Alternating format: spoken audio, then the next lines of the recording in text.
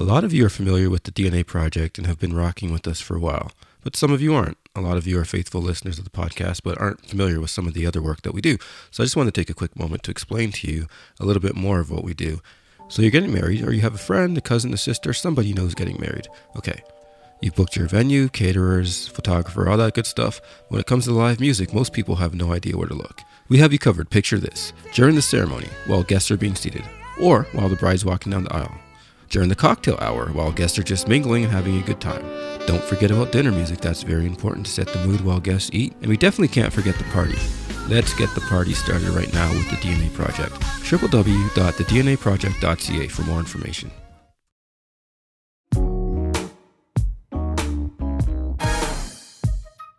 Welcome to the DNA Airwaves. How are you this cold, wintry day? We are here with Deriki Palmer, with Anthony Lewis. Yo. I'm Matt Kesselman, and our guest today is Florian Zimmendinger. Did I get that right? Zimmendinger. Not too bad, not too bad. Zimmendinger. Hi, how's it going? Yeah, nice to be here. Although you were saying it's not too cold where you are, though, right? Well, yeah, for me it's not quite that cold because I'm actually calling in out of Hong Kong, and here it's about 25 degrees, so it's actually real nice, better than in the summer when it's way too hot. And nice. How, you're there, I can see that you're wearing the Soundbrenner hat. Is that what brings you to Hong Kong? Work on your platform? Yeah, actually that's the reason. So I started Soundbrenner in 2014 in Berlin, in Germany. Yeah. I'm originally from Germany, so if you have the difficult pronunciation. You have to thank the Germans for that, for my last name. Right. Thanks, Germans. Yeah. And when we started working on Soundbrenner, I mean, I don't know if all of the listeners know what we do. Essentially, we have like a wearable device. You can kind of think of it as a Fitbit, but for musicians. It has various music tools included, like a vibrating metronome that lets you feel the beat, for example. So It's fantastic if you play instruments to get the beat and play along. And so, starting to work on hardware, out of Europe, it was actually really difficult. Like, it's very hard to even get access to components to build prototypes. Right. Because so little electronics are now developed in Europe today. It's all developed in Asia. Yeah. And so that made me consider, I actually had lived prior to that as a student in Asia. And then I was like, okay, if I'm going to do this properly, I don't want to start the race with kind of this heavy cannonball attached to my leg. Being in Europe and being so far away from where all the magic happens. And so I just started off right out of the gate by moving to Hong Kong to do this. And how's your Cantonese? It's okay. I can speak a few street names. And the challenge is in Hong Kong, everybody is so good at English. So it's not really very motivating to learn Cantonese. Oh, I see how it is. No motivation in Hong Kong.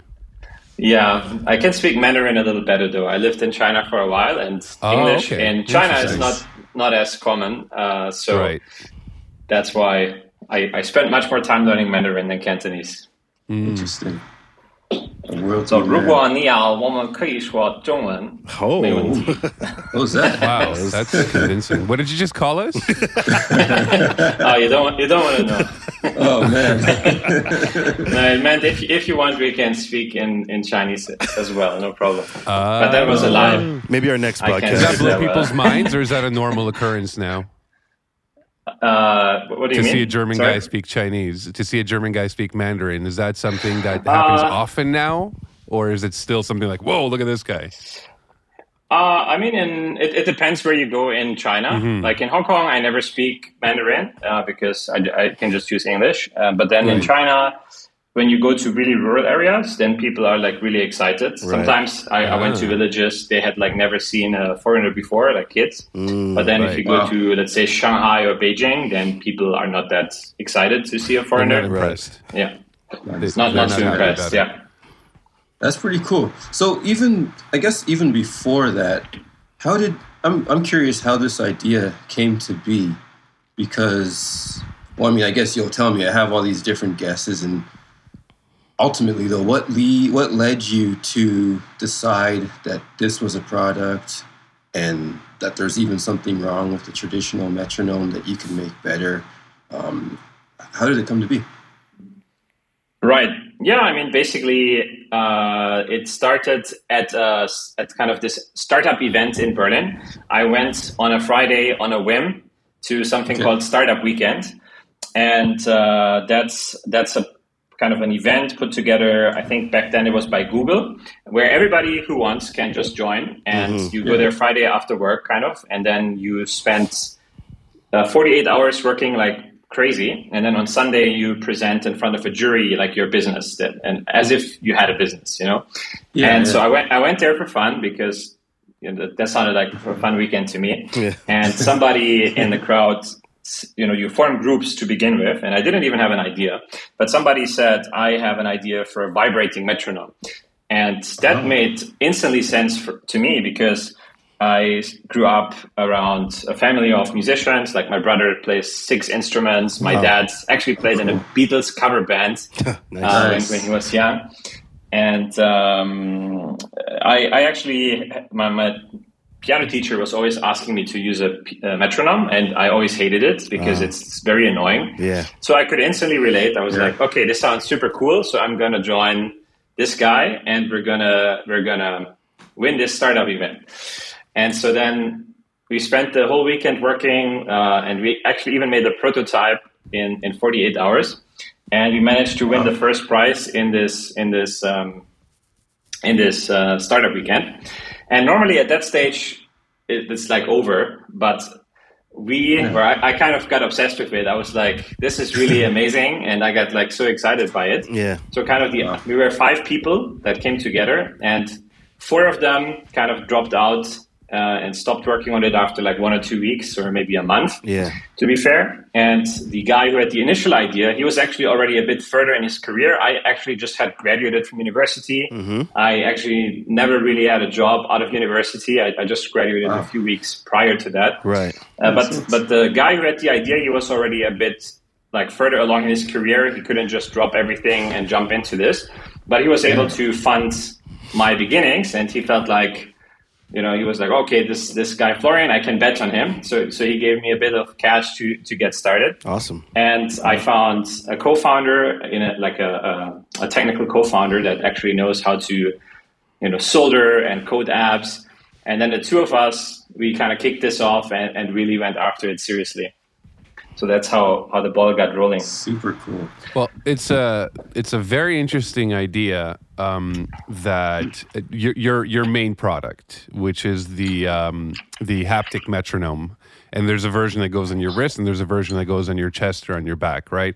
And it's interesting to think about, because really all it is a communicator with the musician, right? You're giving the musician information about the timing of the song. And most people are used to that being, excuse me, an auditory signal, like a metronome, like a click, click, click. And that's what most musicians grew up with, if they grew up with any kind of metronomes. And if we really think about the original metronomes, there were like a stick that swung from side to side, right? And that gave you a visual feedback of what's going on. But then, I don't know if I'm the only one, but I think drum teachers and maybe other teachers in general, ones that don't mind hitting kids, when they're playing, we like smack them on the back to give them the timing. And the great idea with what you guys are doing is that it doesn't matter which sense you use, as long as you're communicating through one of the senses with the person, and little smacks like that makes a lot of sense. And for some musicians, those clicks are tiring in the ear. You have to turn them up so loud that they come out deaf. We have an issue with drummers that go, turn the click up more and more. I can't hear myself. I can't hear timing. And then when it's time to mix, you hear in all the microphones because it bled from the headphones. So this idea is a huge change, especially that you guys made it so compact. that it fits on your wrist and you don't have to have a massive battery pack with it. What kind of challenges did you have developing this idea? Because it doesn't seem like it'll work right off the bat. Like first off, you're totally right. Actually, I forgot to mention this. My piano teacher always tapped me on the shoulder as well. So that was another reason why I could like relate to this when this idea came up. And for sure, we with the visual aspect, that's actually even important now in our product too. We decided to add like LEDs. There's an LED ring in the product that's synchronized with the vibration, so you can also have that the visual dimension as well, depending where you wear it. If you wear it on your wrist, it's very easy to have the lights as a second impulse, kind of. And I mean, in terms of the challenges of the development, there's a lot. Like the first things we did, I think, which was very good, was to prototype a lot and try out with musicians what works well and what doesn't. So, for example, one of our key questions at the start was like, what kind of vibration motor do we use? What technologies even exist? Because we're not vibration experts or anything like that at that time. So we had to for example, there was one of the problems in Germany. We tried to get our hands on vibration motors, and then we walked around Berlin through all the electronics shops to get vibration motors, and they basically had like one single motor in all of Berlin. And I remember, then being in China, in a city called Shenzhen, which is right at the border to Hong Kong, which is where all the electronics are designed and manufactured. Oh, cool. There was like this mall with like 10 floors, and each floor had like a different type of component. Like one floor was just batteries, and the other floor was other. And there was like this old lady. She had a cart with wheels with a glass, and she had like, I think, 150 vibration motors in her little glass cart, and we could just like buy one of each, and start tinkering and trying stuff out. So that was like one big question, like the vibration motor technology. And then another one was, where do you want to feel the vibration? Like, is it the best to feel it on the wrist? Do you want to feel it on the chest, the neck? Like, we tried different positions. We even had some crazy ideas, like having, for example, on your arm, if you wear it on your arm, to have like 4 motors distributed across the arm. So you could kind of feel where in the bar you are, depending which motor vibrates. Wow. That sounds but it turned out like the brain actually is not able to distinguish if it feels something on the inner arm or the outer arm. Really? It's kind of crazy. You think but you actually don't. You just really feel something on the arm. So that didn't work. Interesting. And like one thing that came out of all this testing was that it's very individual, based on the instrument and also the musician, which position people prefer. Generally, the best position is something very central that you don't move as much. So we eventually came up with this concept of a body strap. So you can like wear it on your chest, or it's really quite flexible. There's also the option to wear it on the ankle, the thigh, the wrist, the arm. So we suggest musicians in the product onboarding to try all these positions and find what works best for them. And we just made the product really flexible for that. That's interesting. Because I can imagine for a drummer, it would be difficult to have it on the wrist, because there's so much movement and so much vibration coming from the stick that it may not be as conducive. But then you put that on your chest. It's such a cool idea. I haven't had a chance to try it because COVID, and you can't try things now at music stores, which used to be my only hobby. But it looks like a very exciting idea, especially, I'm just talking from an engineer perspective, especially because of that headphone bleed.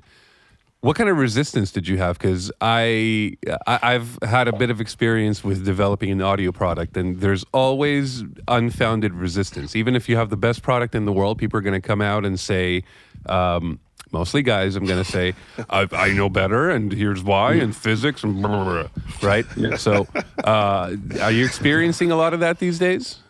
Oh, yeah, you're like 100% spot on this. Like, so we are running a lot of Facebook ads to get the word out and bring people to our site and check out our product. Yeah. And then the comment section, it's always outright war between musicians. Like the one group of people is like, if you need this, you have no talent, you're not a real musician. And then the other group is like, what are you talking about? Like every serious musician is using a click and a metronome. Like why would you be using a metronome? You know, you don't know what you're doing.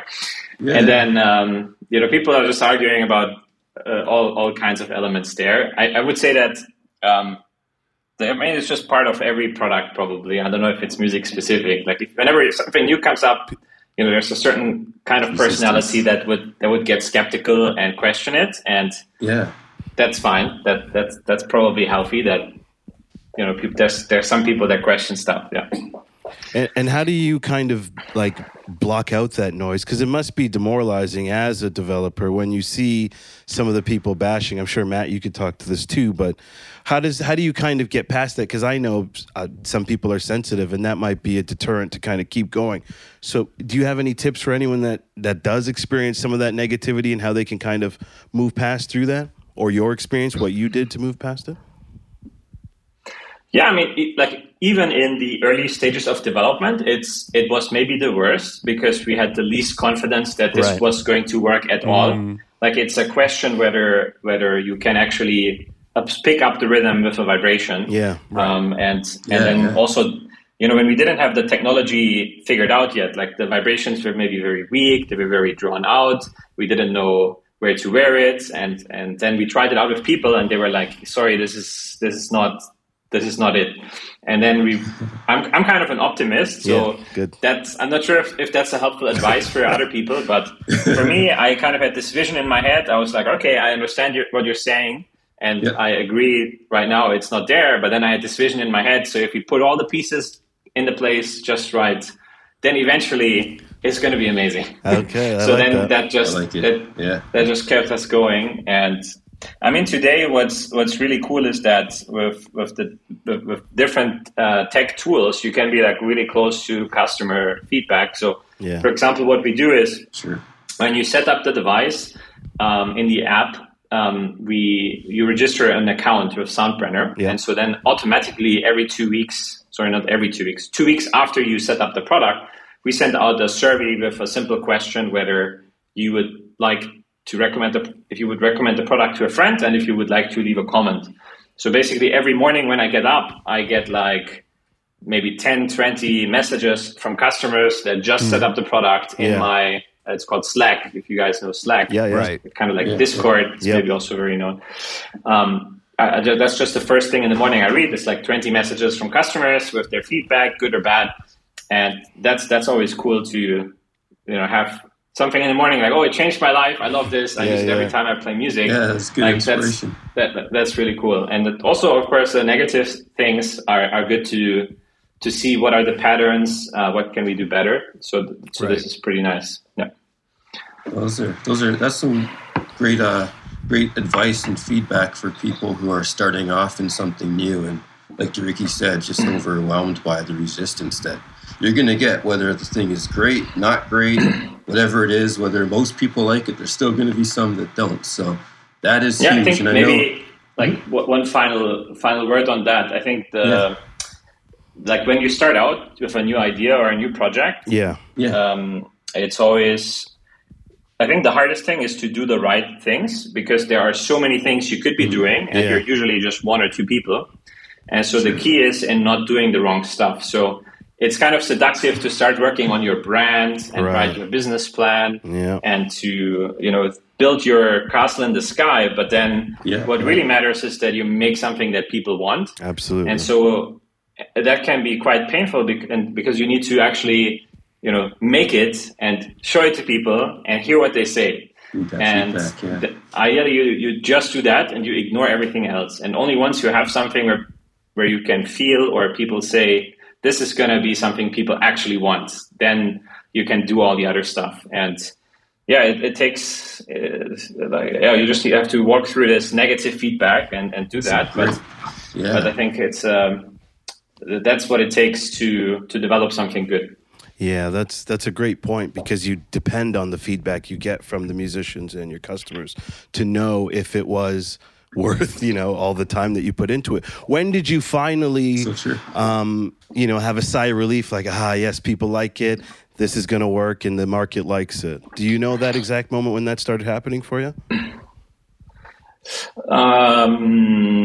Yeah, actually I do. Yeah. I mean, it was quite a long journey. Maybe I can tell the side story in between, because that's also a bit interesting. Like basically after we had the concept figured out, okay, the next step for us was to get the customer validation at scale, kind of, and see if we're actually, just high on our own supply, or we talked to a few people, they know us in person, now we get good feedback, but is it like real?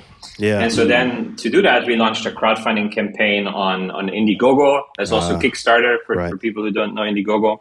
But basically, we put up the project, and people could pre-order the product. And it was I remember that. Quite the roller coaster. Mm-hmm. You remember our campaign? Or? Mm-hmm. Yeah, cool.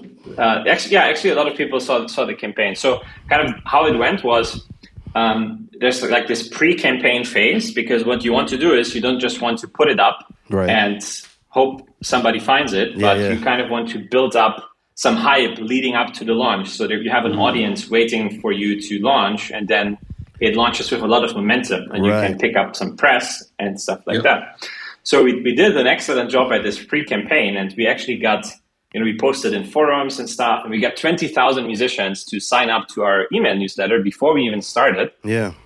We did this by spending about $5,000 on Facebook ads to bring people to our website. Right. And the sign-up rate was amazing. Like, everybody was like so curious what it was going to be, because we made it very mysterious. We said, this is going to be the first wearable device for musicians. It's going to be the future of rhythm and stuff. And everybody was like, wow, this sounds intriguing. I want to know what it is. And they signed up. And then we got like really cocky, and we got really hyped, and we were like, wow, this is going to be a smash hit. Yeah. Like, and I remember, calculating already, like, if we get 5% of people to buy, I don't know the exact numbers anymore, but it was something like, we're already going to have $200,000 in pre-orders in the first 24 hours, just with a very modest rate. And then my co-founder, he was like, I think we can only hit like 80,000. And I remember thinking, we made like bets who got it right. Yeah, yeah. And I was like, like, I'm going to win this so easily. Like, he's so negative. Why is he such a pessimist? Like 80,000, like that's nothing. Right. And then we actually had like a big launch event, which was also stupid, because when you launch a campaign, you really need to work and reply to all the comments. But we had a party to celebrate that. Wow. And so we had the party. We opened the champagne, and we invited all our friends, and it was super amazing feelings. And then nothing happened. Like, we got a few sales. Yeah. Like, it was 10 p.m. in Hong Kong when we launched, which was in the morning in the US, where most of the email signups were. Yeah. And I remember going to bed at like 3 a.m. and our campaign was like at $5,000 pre-orders. So it was like more than 10 times less than the pessimistic expectations I thought from my co-founder. Yeah. And so then I remember waking up the next morning, and I was like, maybe everybody was asleep in the US, and now that it's like the middle of the day in the US, it'll pick up. They had time to buy, but I was so scared to look, and while I was sleeping, we like sold 5 units. It was terrible. and basically it was a complete failure in marketing. We had like told people nothing about the product. We just made them curious, but they didn't really know what they were.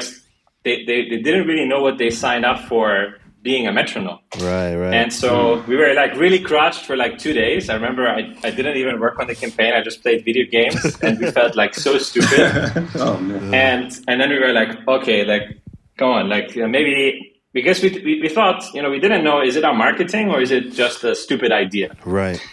And well, we just went back to the drawing table, and we kept working on it, and we just, started grinding and turned over every stone, and we ended the campaign with $250,000 in pre-orders after 60 days later. Nice. But that was a really hard grind. Wow. Mm-hmm. Wow.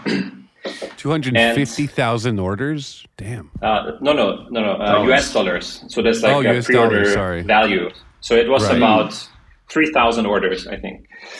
And That's huge. that was Good enough start. to continue the business and like seriously develop a mass production version, which is very expensive. Right. So, but yeah, then to get to your question, you know, when did we know it was a success? I mean, at that stage, we knew we could convince people to buy it, but we didn't know whether they were going to like it. So kind of once we shipped those first pre-orders about 1 year after we had the idea, and the first feedback was good, that was such a relief. Because basically for 1.5 years, we didn't know, is everybody going to say, this is horrible, you idiots? Or, you know, and then we shipped out these thousands of units and the feedback was like, I love this.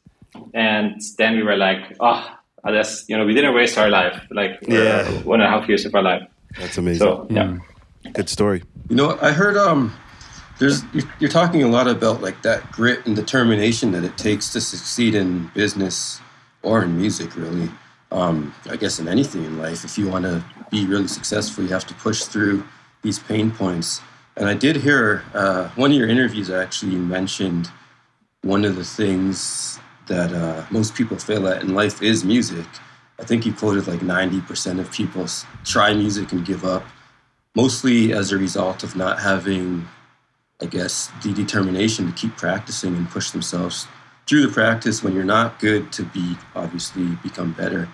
Can you talk to us about your mindset and how, maybe not the specifics, but you can throw some in, but just how you were able to take that failure, your initial failure in business, and turn that around and push through it, most importantly, having the foresight to know that you have to keep going?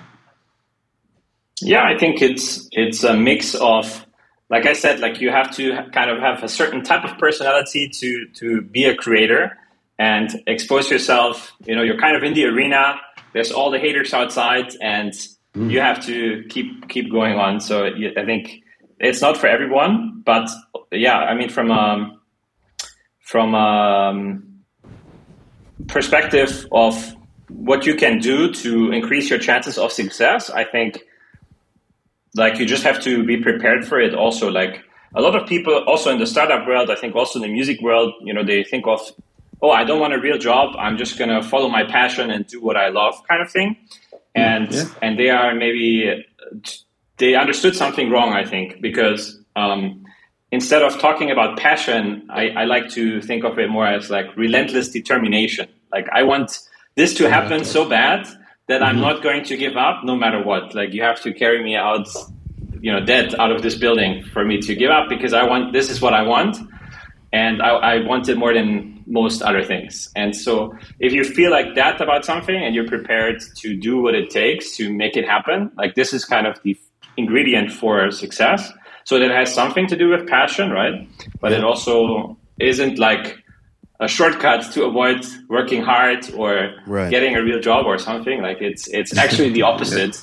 In many ways, you are, you know, working more than, let's say, the average path. Yeah. But on the other side, at times it can also feel like play. It's like, you know, like a roller coaster. Yeah. Emotionally. Yeah. Well, yeah, it's like jumping off a cliff every day. Yeah. That's what I think.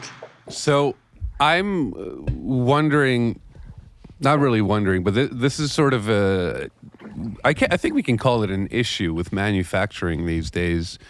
It was sort of in the post-World War II, the Western world kind of switched from manufacturing to hiring other people in other countries to do it. And the original reason was essentially like, we don't feel bad paying these people less. It doesn't really matter.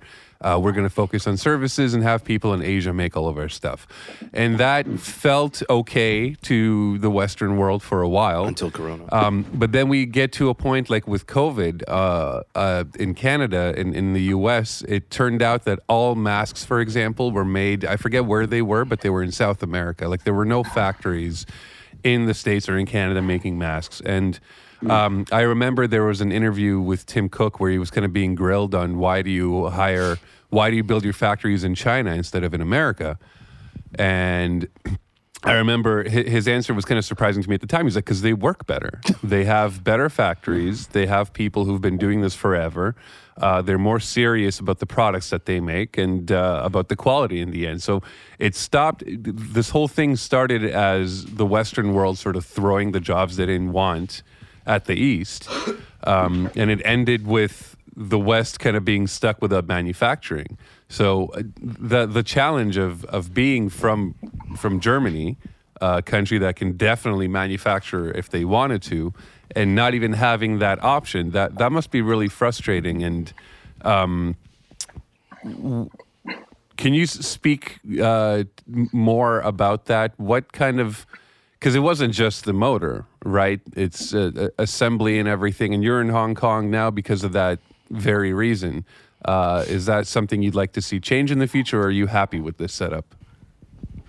Yeah, I mean, it's an interesting question. Like, I definitely have quite a bit of experience with this manufacturing question. Like, I have been to maybe 10 different Chinese factories and spent a lot of time at the assembly lines and talking to workers and meeting different, executives at these factories that try to get our business. And I would say, like, in general, for, let's say, the consumer electronics industry, specifically, that's my area of expertise, there's a lot of network effects in manufacturing. So you want to have everything in the same region. You want to have all the suppliers. For example, let's say in our Soundbrenner core, we have leather straps going into that. We have different metal parts. We have steel parts. We have screens. We have printed circuit boards. During the development, we needed prototypes. We needed packaging. We needed people that know how to develop all of these things, sample these things, put them all together. And basically in South China, we have like one city that has 100 options for every single one of these things. 100 so that's options. I mean, Wow. I'm sure I could find you 100 packaging factories in that city, or in that broader region at least. And so that makes it really efficient to develop something there. So it's not just, most people, they have maybe a quite simplistic idea. The assembly workers, they are cheaper. So everybody goes to China because the assembly workers are cheaper. But for a company at our scale, like just this efficiency of having everything in the same place, like that's really good. And then it's kind of like a spiral effect. The more efficient it gets in one place, the less efficient it gets in all the other places. So for example, in Europe, in Germany, you would have a really hard time to find anybody that would develop consumer electronics products designed for mass manufacturing, because there's simply so few projects that it's not worth to run such a design service provider company. Like, if you wanted to make such a company, you would go to Korea or China, and that's where these type of companies, again, there would be 100. So that's like one aspect of it. And I mean, what Tim Cook said, they have a different problem. They have everything in-house in terms of the development, but they have they operate at such a scale. I think one thing to put it in perspective from Apple, the factories that manufacture Apple products, they control more people every day with bag checks than the TSA at US airports. So because they have like all so US many airports. At all US airports, So that gives you an idea of the scale. So they couldn't even find enough assembly workers in all of the United States to manufacture the iPhones. There's simply not enough. And then the scale in terms of the factories, and just all the components are manufactured there. So you'd have to ship them. And which is hilarious. Because it's all about every politician. One of their main speaking points is, I'm going to get more jobs. And here you're telling us that potentially there was the option to hire like all of America to make iPhones. Instead, and the infrastructure is just so unsupportive of that in the West that they're like, let's just go to China. They know what they're doing. Yeah, it kind of developed like that over the last decades. That exactly, like Apple tried a bit, or is maybe still trying a bit, to bring manufacturing into the US with, for example, I think the MacBook, the Mac Pros are manufactured in the United States, for example.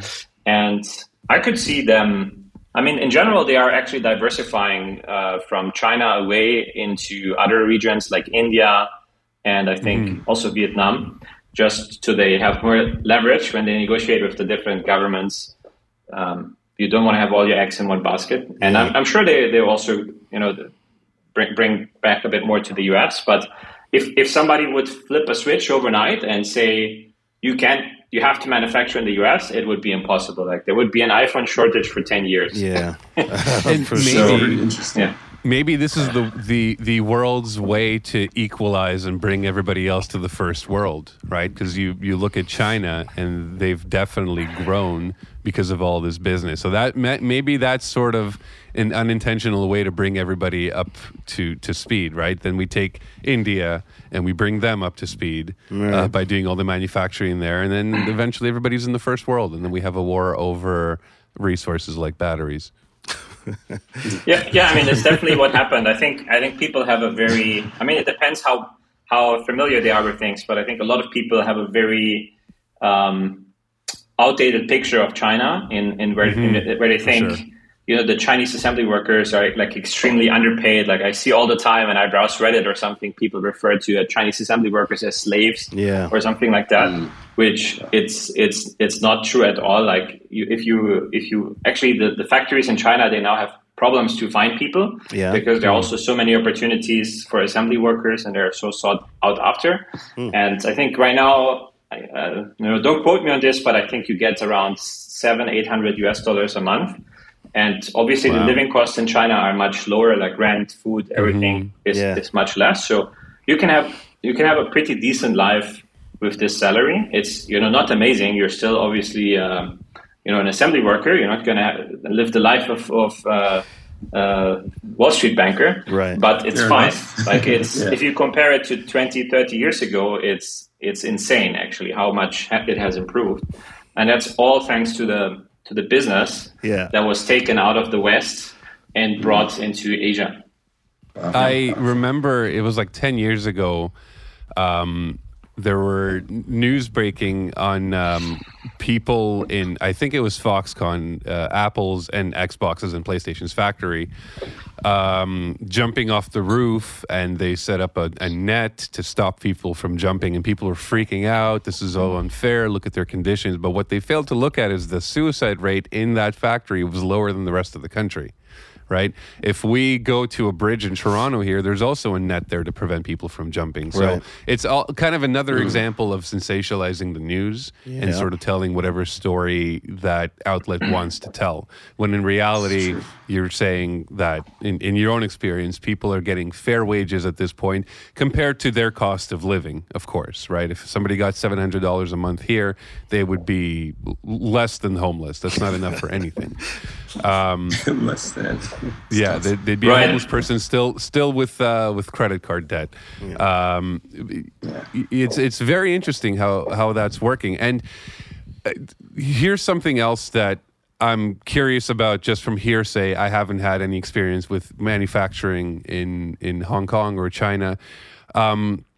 Is there a sort of culture of friendship and keeping in touch with people that you work with there? Because from what I hear, it's much less transactional than what it is here. Because here you go to a factory, you go, here are the blueprints, here's the money, never talk to me again. Right? It's different there, right? Could you tell us about that? Yeah, of course. Like, for example, when we brought this Soundburner Core, it's like our second generation device, which features a lot of new things beyond the vibrating metronome. Right. So when we launched this with the factory, it was like a 18 months project to co-develop this and then set up the assembly lines and all the manufacturing tools and stuff. And then when we finished the project, we had a big party at the factory with all the assembly workers that participated in the project and kind of the different project managers.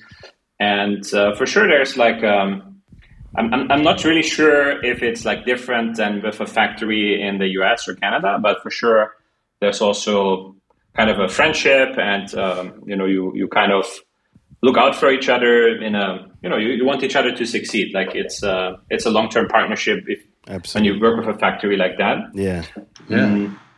and you go, they invite us for dinners and things like that to socialize as well. That's awesome. How long? Like my one of my employees who had the title head of hardware product, he went to the factory much more than me every week, and he actually added a lot of the assembly workers to his kind of messaging apps in China. People use WeChat, so he was like really good friends with them, and they were laughing a lot. They never made a music product before, and kind of the hilarious thing about manufacturing music products is that you need instruments to test them. Right. For example, they include a contact tuner. So then these Chinese assembly workers, they were sitting there with a guitar at the assembly line, like trying out the tuning and stuff. And there's a lot of pictures of them like laughing their ass off, basically, like playing with, just messing around. So it's a very nice atmosphere in at least with the factory we're working with. And there's also, not, maybe this was a very one-sided discussion just to kind of also make it a bit more balanced. Like, obviously, there's also bad things happening in China. Right. And there's also factories that look different, I think. Right. For example, consumer electronics are relatively high-end products. Yeah. So there tends to be more budgets to just, there's not much purpose to squeeze, like make it horrible working conditions and squeeze the assembly costs down to the minimum. It's just much better to run a good chip, let's say. Yeah. But I could imagine if you go to, let's say, the textile industry, for example, the materials are very cheap, the products are much more affordable, and so then the worker costs are a high percentage of the product. And then I'm sure there are some also, like, I'm here in kind of the east of China, which is quite wealthy. Yeah. If you go more to the west, which is less wealthy, things are maybe a decade back in the past. So, it would also be wrong to just say, oh, cool, everything's fine. And, right. Everything's going great. Yeah. But that's the opposite. I wouldn't have too many worries when you buy an Apple product. Yeah. I would have more worries when you buy, like a $10 sneaker from China that might be made under not so good conditions. For sure. Yeah, because you got to think about everything is made somewhere. The plastic wrap on your product was made by people. The screws, the tape, the knobs, everything had to be made somewhere. And probably those factories aren't all super friendly and nice. That breaks my heart looking around here. See, I mean, anybody at home, take a look around where you are and imagine all the factories that were involved and all the people that were involved in making all of this nonsense around us. We'd be lost without all this stuff. So what's next? What are you guys? I don't know if you can tell us, but I'm sure you guys have something great up your sleeve at this point. Can you maybe hint at it? For sure. Like, something we haven't talked about much is actually our software side of the business. So it kind of happened by accident. When we designed the vibrating metronome, we wanted to keep the interface really simple. So that meant that we would basically use a phone to change most of the advanced settings, like assigning different vibrations, setting up subdivisions, building a library and set lists so you don't have to program everything every time. So basically we made this elaborate metronome app to control the hardware. And then we had the idea to say, oh, this is just going to be free for everybody. And maybe then it would be a great promotional tool. People would like our app, and then they would upgrade to the hardware. And it turned out that was a really good decision because the app really took off, and it's now the top metronome app in the world. Nice. So that means we have around 8 million downloads of the app, and there's about 700,000 musicians that use the app every month to play music. So the app is actually much, much more successful than the hardware. And so, but it also worked, right? I mean, it makes sense because the hardware costs money and the app doesn't. Yeah. And so we've been also, of course, we are working on the hardware, and we have new plans there as well coming out this year. You can't hear it if you're listening to this podcast, but a lot of people showing the app on video right now. So glad you guys are fans. We all have it. Yeah. So here's a question that all the musicians in the house are wondering about. Can these, and I know the answer is they will be if they're not yet. Can these metronomes be synchronized to each other, and can they be synchronized to a DAW? Yes to both. So we have a multiplayer sync algorithm. So basically you can connect the variables to the same phone or tablet, and then you can sync up to 5 very easily through Bluetooth, and then they will all be synchronized. And this works quite well. And then for the DAWs, we have a beta that works through MIDI. Basically, you connect your phone with a USB cable to your desktop machine, and then you can set up USB MIDI to be fed into the phone with no latency through the cable. And then the only connection is then from the phone with Bluetooth to our device. And that does work, but it's still in beta. So we have a lot of support documentation on that on our website. So if you want to know how exactly that works, then just go to soundburner.com and go to the support section, and there's a whole DAW area with more details. And the software was the very next thing you guys worked on after the core product, or was there something else that you launched after that? Oh, well, we actually launched it together with the Pulse, and then since then we have been continuously improving it throughout the years. And so we have some, like basically our next goal, we have been very focused on tools, metronome, tuner, dB meter, and we feel like another area that fits what we do really well is habit building and motivation. Okay. So that's the next category we want to enter. We are studying a lot of the other apps that help you build habits of things that are difficult to do regularly, like language learning, exercise, mindfulness, and there's a lot of really successful products there. And everybody who plays music usually says they wish they would practice more. Right. And so it seems like a good fit to help people, build better practice habits and play more often. So that's one of the next focus points for us. But that's cheating, man, if you're not inspired on your own. Inspiration can come from anywhere. That's us. Man, we love the work that you're doing, though. Oh, did you have another question? No, I was going to do exactly what you're about to do. I bet you weren't. Okay, please go ahead. You know what? You probably were, but now you're not, because I'm about to change what I was about to do. So before we let you run, we thank you so much for all the information. It's incredible. That it's been really good. Business, music, right across the board. Motivation, love it. I wanted to ask you one thing that I didn't get to sneak in, so now's my chance. Has your competitive gaming helped in your business career? I see you've studied my social media bio. I watched an interview. I loved it. Okay, cool. Well, I would say so, actually. I think that I was actually surprised. So the game I'm particularly into is called StarCraft. I don't know if anybody here knows StarCraft. I definitely played it. It's kind of this crazy competitive game. Like there's a StarCraft personality. He says it's like playing the piano while somebody shoots at you with a gun, because it's very mechanically demanding. Okay, just like playing the piano, but then at the same time, your plans are constantly interrupted, and there's a very strategic element to it. Yep.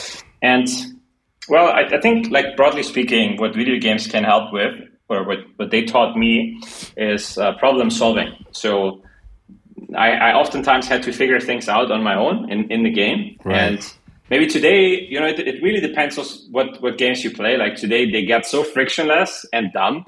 If you play Candy Crush, that's not going to teach you anything. Yeah. Frictionless and dumb. I love that. Should be a t-shirt. There should be a label for people. A sticker you put on a person.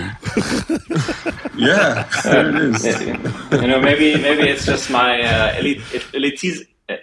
elitism as a aging early gamer from the 90s. Yeah. But I feel like the games in the late 90s, early 2000s, they were really good. Like they did to learn problem solving, and they were challenging, and you could really learn a lot of things there. So I just had my first son. I'm making sure he's never going to get an iPad to play Candy Crush, and I'm going to give him all the good challenging games that I played. So that's awesome. Hopefully he's going to be into them. And Legos. Don't forget about Legos. Legos are great for kids. Yeah, exactly. That's an offline game. That's good. Yeah. Yes. Speaking of playing piano by being shot at, that just reminded me of The Pianist with Adrian Brody, bringing it back to Germany. Would you? That's a crazy movie. Would you tell the folks at home and many of them who are driving how to reach you, how to find this product, anything that you want people to know at this point? Socials, exactly. Yeah, sure. So if you want to learn more about Soundbrenner and our products, the best place to go is soundbrenner.com. We're also on Instagram under Soundbrenner. You spell it sound and then BRENNER. And then for me specifically, if you want to follow me, I am under the handle SimonFL on Twitter, Instagram, and there you can also DM me and reach me. Twitch, I'm just a viewer, not a streamer. Cool. You'll find me in the channels of the big StarCraft tournaments in the chat. Awesome. Thank you so much for developing something that's so helpful for musicians. And not even the whole cheating thing we've covered, but even just the idea of some people can't make any noise at home. People are stuck in their homes during this pandemic, or otherwise just stuck at home. They can't make noise, and anybody that's practiced with the metronome, you know that it has to be louder than what you're playing so you can hear it. And that's sometimes more annoying than the instrument itself. And you've given people a solution, an affordable solution that they can practice, and they can practice on the bus, on the way to work, whatever they want. It's on you, right? And that's incredible. Thank you. Keep on doing those developments. And if you're taking that kind of spirit into other avenues, like you said, about practice and mindfulness, then no doubt that you guys are going to succeed with that as well. So good luck with all of that. Hopefully we'll have you on the show in the future where you can talk to us about other products, maybe in person since you travel so much. Take care of yourself out there. Yeah, man. Thanks for stopping by. Really appreciate it. Hang 10. Thank you. Well, thank you so much. Thank you so much for having me. It was a pleasure. Cheers.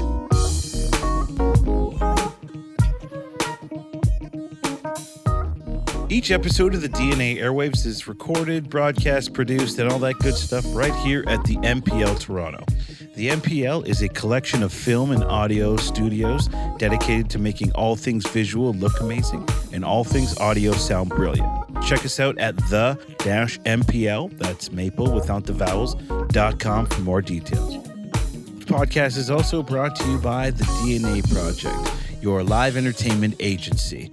Anything you need for your live event, they've got you covered. From weddings to large corporate galas, we can do it all, or we can do just a little bit. Wonderful people and a great company. Check them out before your live event at thednaproject.ca.